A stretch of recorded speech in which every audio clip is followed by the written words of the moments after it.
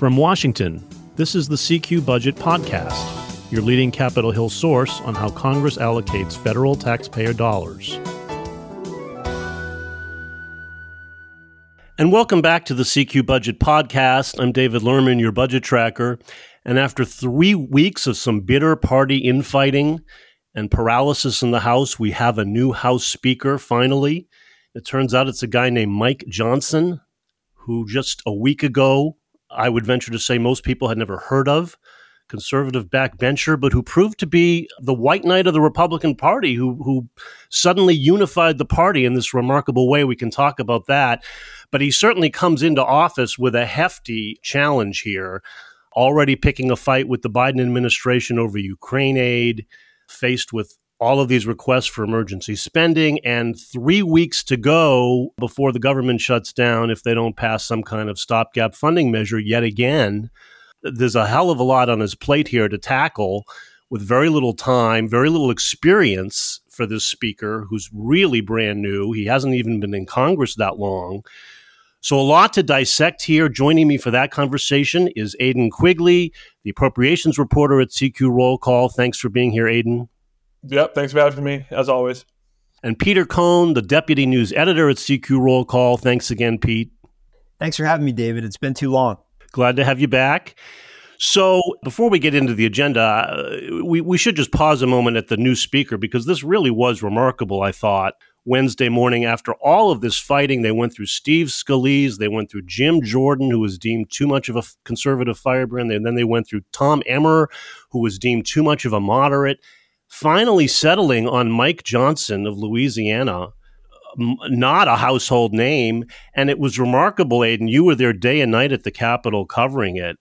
Just striking to me how all of a sudden everybody rallied around him, not a single Republican defection on the floor. They were done. They were ready to elect. I mean, the transformation there was pretty striking.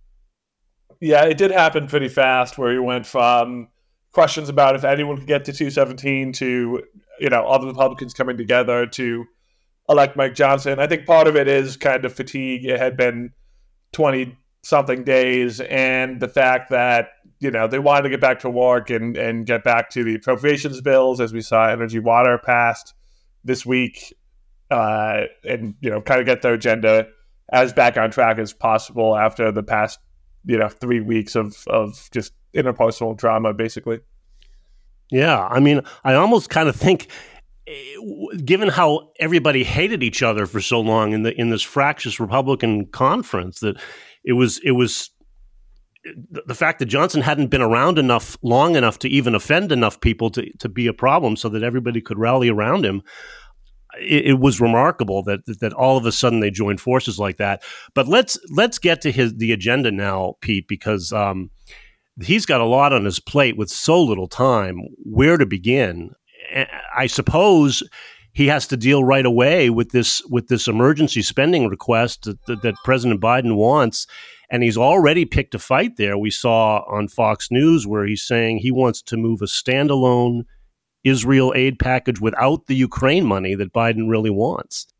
So a couple of things about Mike Johnson. I mean, I think I'm learning about him just as the rest of the world is, as everyone in this call is. And, it's pretty interesting. We cover mostly, on our team, we cover the money issues, the fiscal issues. Mike Johnson has not been a big player on those issues because he's not been on those committees. He's on Armed Services, which has a big role in the defense authorization bill, which is influential ultimately in the defense budgeting process. And I think there's some instructive lessons you can pull out of his record. As a Republican Study Committee chairman, he put out an alternative budget resolution that never really went anywhere, but it's actually it's a pretty orthodox Republican conservative budget plan. It's got a lot of similarities to the proposals you've seen over the years from some higher profile players like Paul Ryan, like now the current House Budget Chairman, Jody Arrington, calling for a balanced budget, calling for changes to the signature entitlement program, Social Security and Medicare. These are things that, of course, they will get killed for if they talk about publicly. right? But these are all pretty orthodox, conservative Republican talking points. So he's kind of right there. Higher defense spending. He's right there. He's got Barksdale Air Force Base in his district. He's been outspoken and very influential in trying to get federal dollars to the military and to his district. So this is not a slash and burn Republican spending conservative. Now, on the domestic side, yes, he's right where they all are on that. At the expense of the domestic budget, he wants to grow the military budget. That's where a lot of the Republicans are. That's probably where the vast majority of House Republicans are right now. The debt ceiling deal, he was for it. He voted with Kevin McCarthy, Patrick McHenry, and all the rest of the swamp players, as Matt Gaetz and some of the other hardliners like to call it. He voted for that bill. He was very pragmatic about that. Said the economy will go off a cliff if we don't vote for this bill.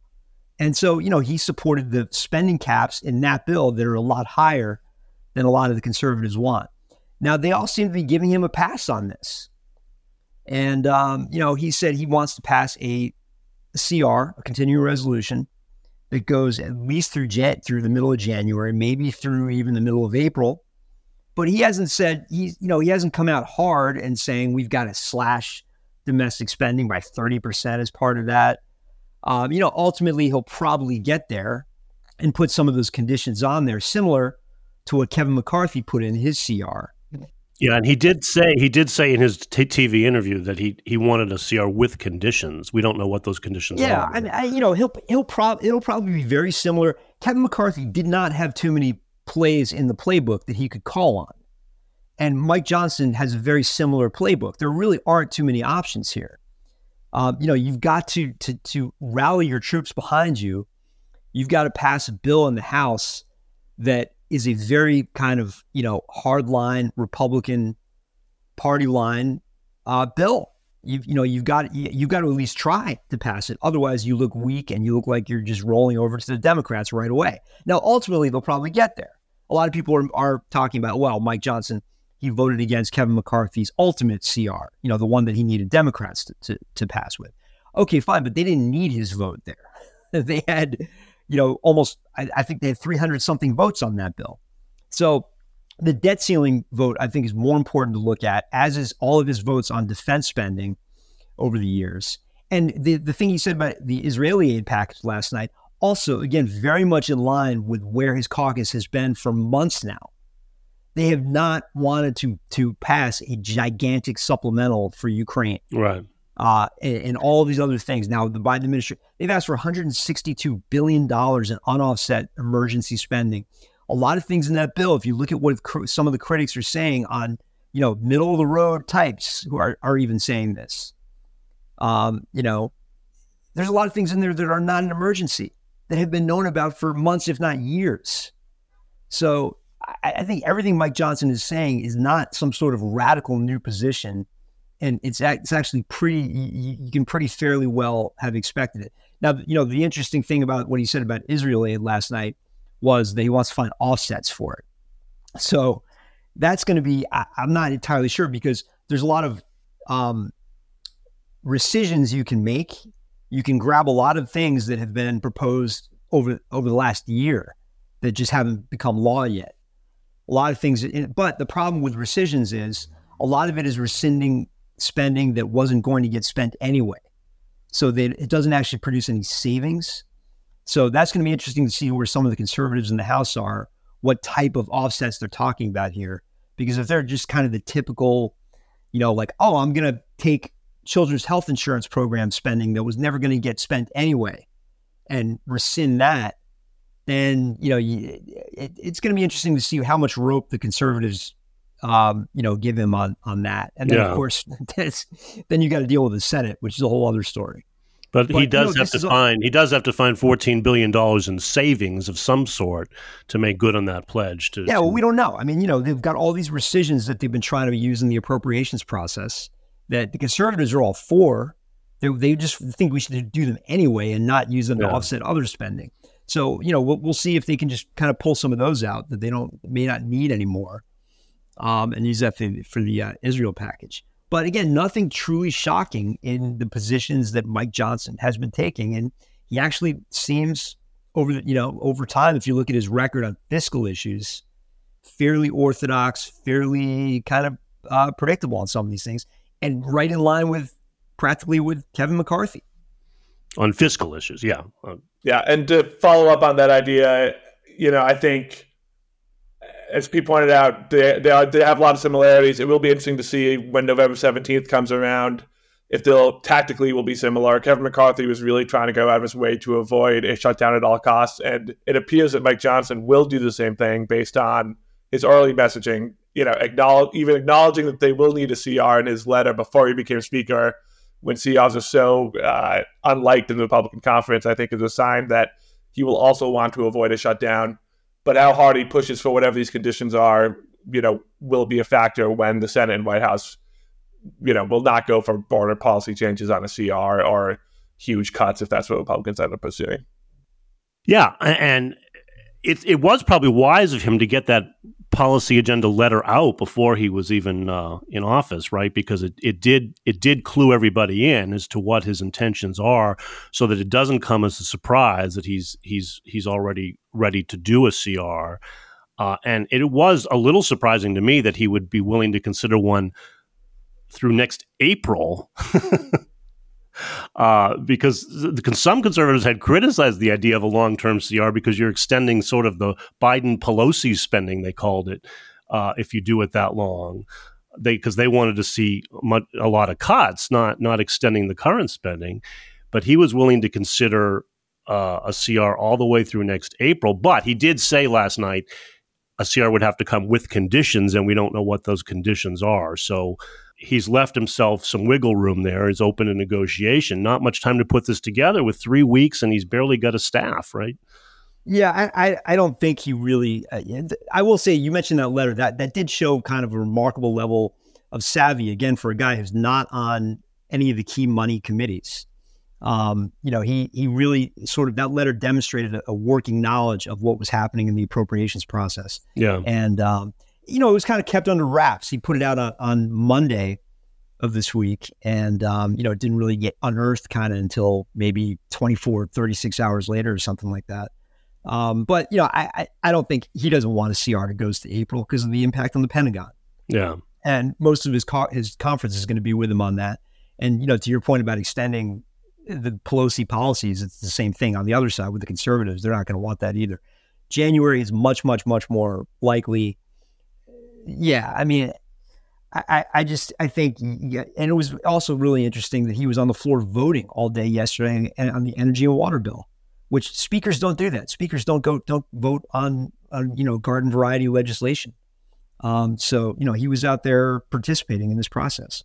And here he is. It's going to be fascinating to watch, I think. I mean, because here he is, part of the top 4 congressional leadership now, thrown in there with Mitch McConnell and Chuck Schumer and Hakeem Jeffries. All have long, distinguished records. This guy has never even chaired a committee before. He's only been in Congress, I think, since 2017. He just doesn't have the experience to go up, and make, lead an entire caucus. He's just sort of untested here. That's what's going to be fascinating to see is can he really deliver now? I think that's the big question mark, right? Yeah, that is a big question. We'll have to kind of see how it goes, but I think I'm sure he'll hire a really strong staff that has leadership experience to try to make up for that. And, he's from the same delegation as the majority leader, Steve Scalise, who does have this experience that you're talking about. So he'll likely lean on Scalise a little bit to help, navigate these relationships, which Scalise has, lengthy experience with those players, being in House leadership for so many years. So we will have to see how he kind of navigates these situations.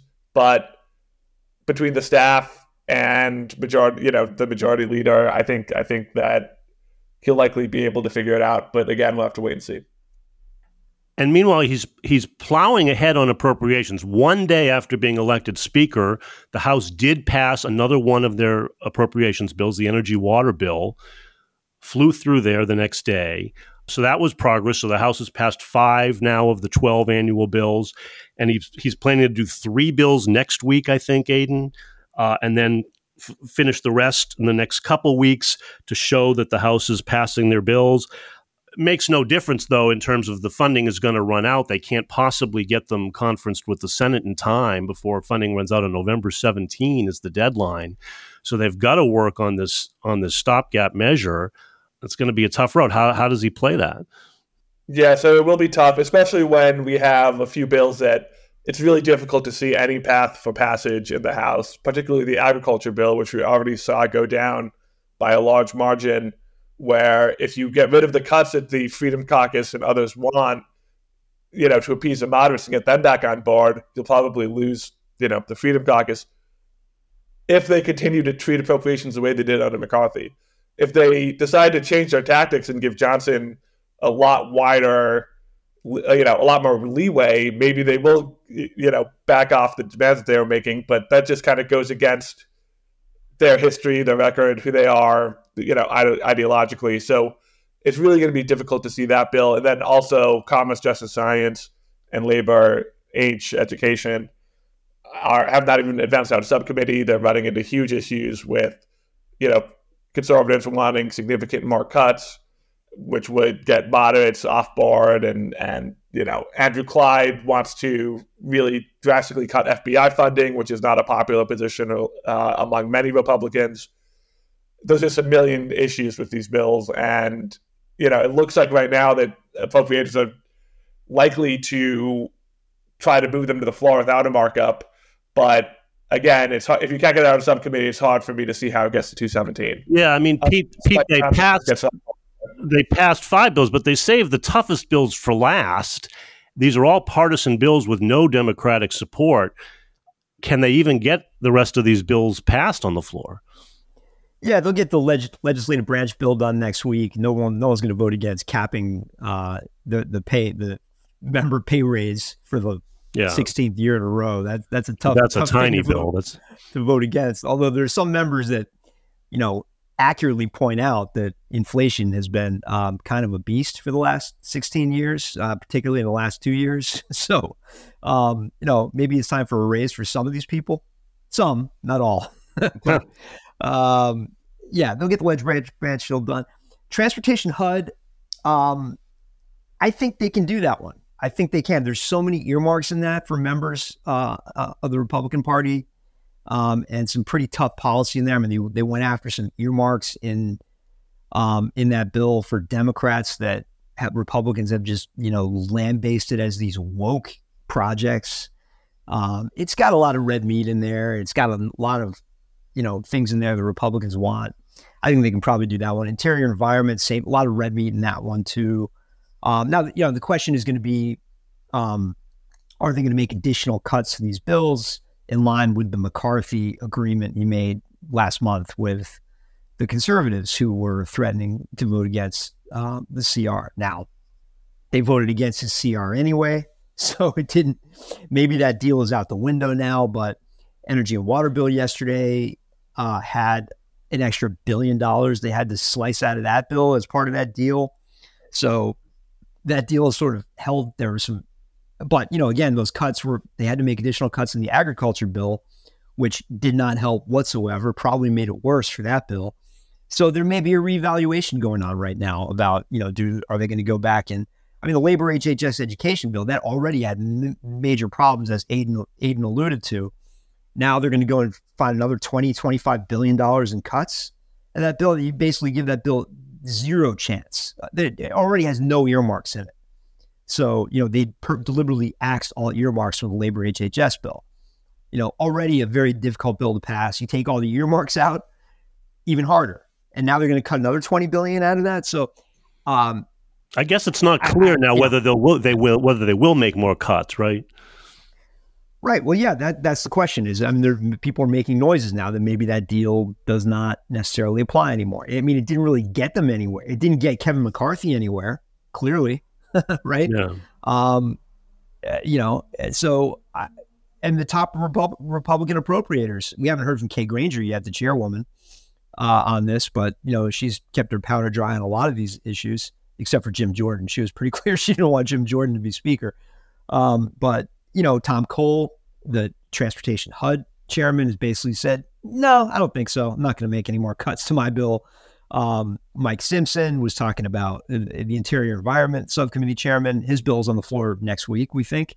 And, during the McCarthy deal era, let's call it, he was talking about another $4 billion in cuts out of his bill. He basically was talking about, he's like, I'm going to have to eviscerate most of the programs in my bill.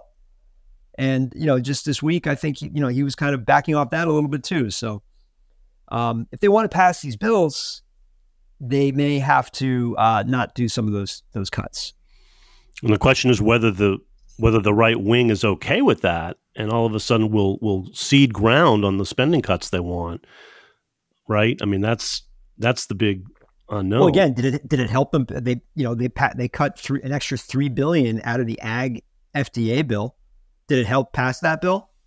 No, but some of them would say we'd rather not pass anything and just let the government shut down if if they're so determined to want spending cuts that they can put up a fight if they want to. So I think that's the question: is how much hardball are they still eager to play here, or now with a new speaker, are they willing to cede ground and let these bills go? And I think that's what we don't really know. Yeah, I think that's a good point. I would think they'll still be pushing for their cuts because that's who they are. That's what they believe. That's what they've been fighting for all year.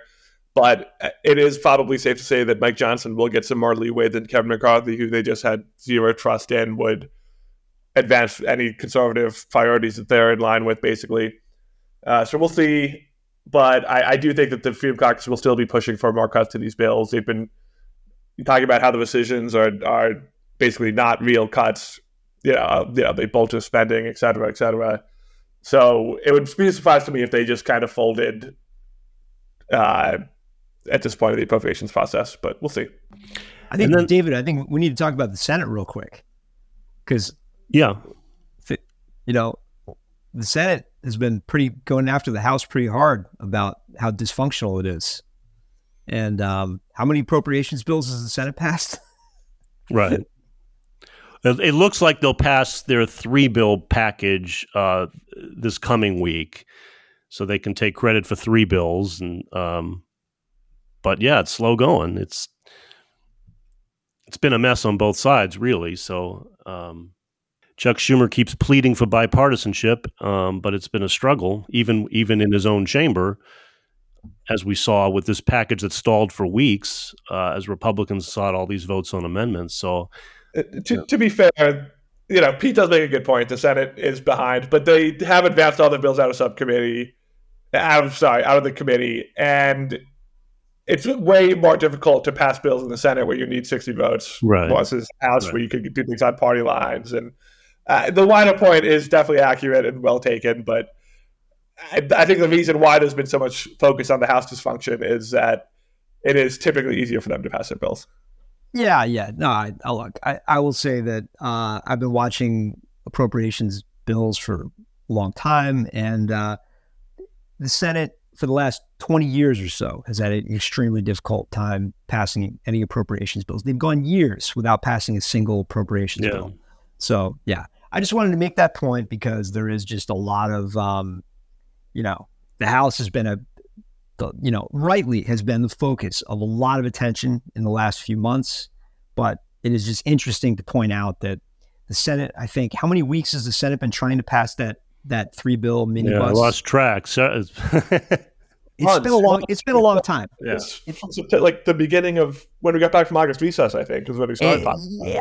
Yeah. It seems like it's been about 2 months they've been trying to pass that. So look, nothing. I understand all the Senate's challenges. Nothing against the Senate. But, just the last thing I'll point out is we've also talked a lot about the House and its challenges with the supplemental and the Ukraine aid and all that. That's not going to be a cakewalk in the Senate either. I mean, there's this assumption that it's all kumbaya in the Senate. Everybody's in lockstep on passing $162 billion unoffset supplemental spending package. I do not think that's the case. Oh, no, Republicans don't like all that money. No, yeah. Yeah, it's not just that. I mean, this new $56 billion tranche that the administration put out this past week, I mean, there were Democratic sources of ours who were openly just a couple of months, like even a month ago, Aiden, correct me if I'm wrong, who were openly sort of, not openly, but behind the scenes saying, I mean, come on, this child care funding, it's never going to get through. The $16 billion in child care. I mean, that's been a known issue. I'm not saying it's not an important thing to fix. You know, child care acts as a parent. I'm well aware of the challenges with child care in this country, but to lump that in as part of an emergency supplemental spending package that has to get done, it seems like it's not going to pass the smell test for a lot of members who are going to say, look, this was a pandemic era kind of one-time cash infusion. These were childcare providers who were going under at the time because nobody was sending their kids outside, right? And now they're going to add another $16 billion in unoffset emergency spending outside of the regular spending caps. It just seems like a really, really hard hill to climb, and that doesn't even get into the national security stuff, which you'll have a hearing about next week with Defense Secretary Austin and Secretary of State Blinken. And there's a lot of things, frankly, in that $106 billion national security supplemental that a lot of people are going to question whether or not that's an emergency that has to get done right away. Not all of it just goes directly to sustaining the Ukrainian, resistance fighters. So I think we'll hear more about that next week too. Yeah, and on childcare, huge priority for both Appropriations Chair in the Senate, Patty Murray, and the ranking member of the House, Rosa DeLauro, and really been pushing to, a lot of children will lose their childcare when these pandemic eras spending runs out is a big selling point on that. But there's no Republican support that's clear, and especially with Republicans in control of the House, it's really difficult to see that getting to the finish line unless they make some kind of deal that's not clear on some other issue that is part of Republicans. But it's really going to be a tall hill to climb. Yeah. Disaster aid is a sleeper. Disaster aid is a sleeper. There's a lot of stuff in the administration's $23.5 billion disaster aid package that I think is going to have Republican support. Maybe, not all of it, maybe not even close to all of it, but that's a sleeper. That's definitely one to watch that I think you could get some traction on. But a lot of that other stuff in there, I don't know about. The energy stuff is a little bit, I don't understand why that would not be part of the regular appropriations process unless you're just trying to spend more money. And then if Johnson makes good on this bill to do a standalone bill on Israel aid, $14 billion, and send it over to the Senate, I have to believe that the Senate is going to be eager to attach Ukraine aid to it because you've got the leadership on both parties in the Senate wanting Ukraine money. So we're going to see a big fight between Johnson and the Senate over how quickly to move Ukraine aid and whether the Israeli aid has to go alone or whether they can broaden that package. I think that's probably going to be the first big fight he's going to have on his hands. You could also do less than, there's $45 billion in there for Ukrainian defense, just the defense piece of that. So arguably the more popular piece of that package for Republicans. But who's to say you can't do less than that? Right. There's all kinds of options, but that's originally the administration asked for $20 billion, I think. And so, now they've kind of upped it, thinking that now if the Republicans come to their senses and only agree to $20 billion, that it'll be this kind of huge concession on their part, when in reality, that's only what they were asking for to begin with. So, well, I think the latest request is for a longer time period than what the request was. Sure. You always ask for far more than you think you're actually going to get. I'm surprised, frankly, they didn't do that in their initial request back in August. I think they were trying to be a little more realistic back in August, but now they figure, why not? Now we're going to ask for 60, and if we only get 20, that'll be, Republicans can claim they got their pound of flesh. Well, he's got a lot on his plate. We're going to see. It's going to be a busy 3 weeks now as we approach the funding deadline. But that's all the time we have for today. If you like what you hear here, you should subscribe to the CQ Budget newsletter. You can find that at cq.com. It hits your inbox every morning the Congress is in session. My thanks again to Aidan Quigley and Peter Cohn for joining me. Thanks, guys. Thanks. Great to be here, David. And thank you all for listening. You can find all of our budget coverage at CQ.com or rollcall.com. I'm David Lerman, your budget tracker. See you next time.